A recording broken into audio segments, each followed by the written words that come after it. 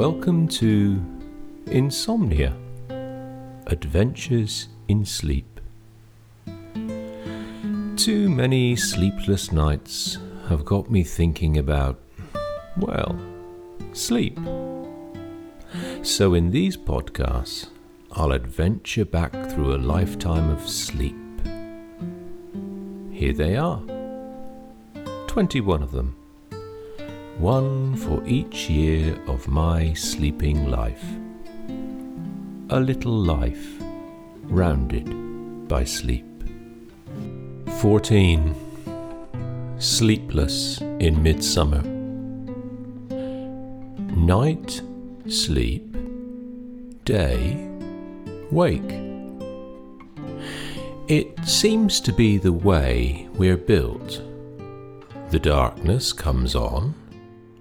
Our eyelids get heavier, stars appear, the fire burns down in the grate, and I think I'll turn in now. Winter, a bit earlier. Summer, a bit later.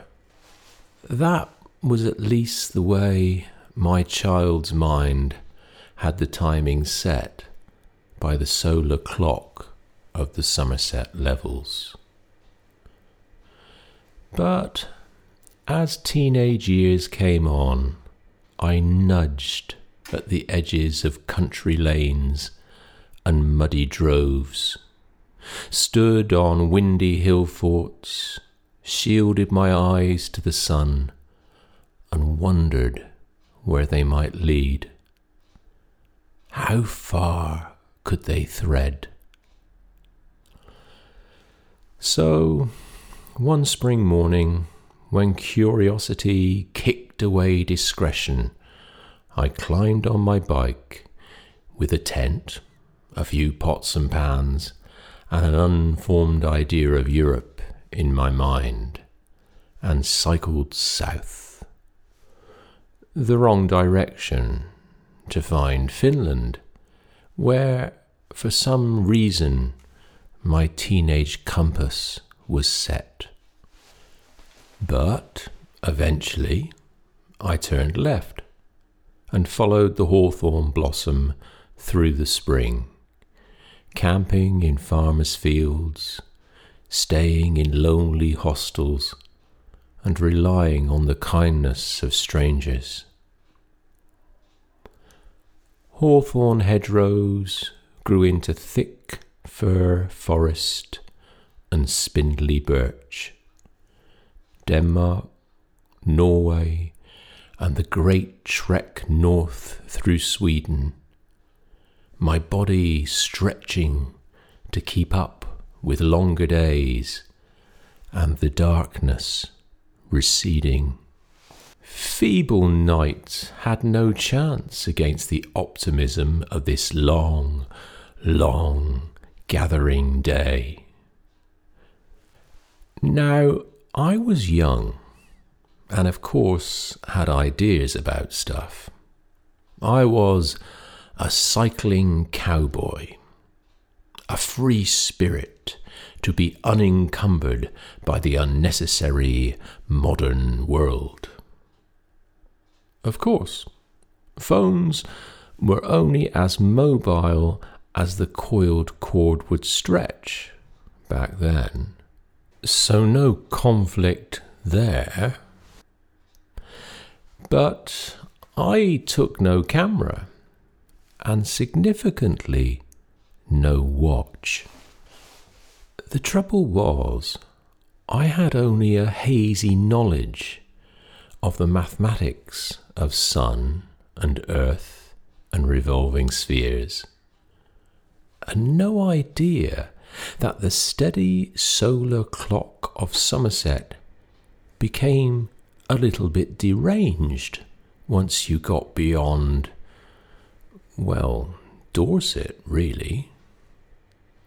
Freed from its normal route, the sun began to delight in abandonment, madness, and the headiness of summer, staying out later and later, dancing barefoot in cotton nightdress and a crown of daisies, occasionally resting for a doze before jigging to the early morning fiddle.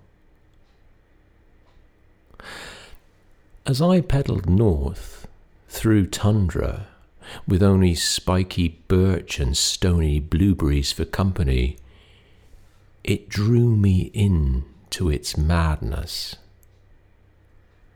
At first, I tried to keep up with disappearing night, but somewhere on some smudgy horizon, with not a wooden cabin for 60 miles, it lost me.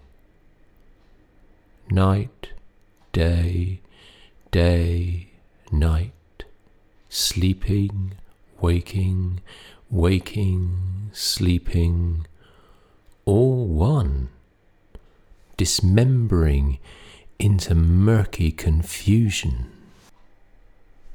One mid-morning, I arrived in a Sami town after several hours of heavy cycling, hoping to find a breakfast sandwich, but the only store was shut fast. The village empty, snoring behind drawn blinds, and the church clock ticking sleepily to 3 in the morning. Sleep, rest, waking and living stirred together into flabby moments of being. We met up somewhere, 2 old friends, and cycled together like grumpy moles, both trying to outdo each other in frugality, a reverse competition to have less.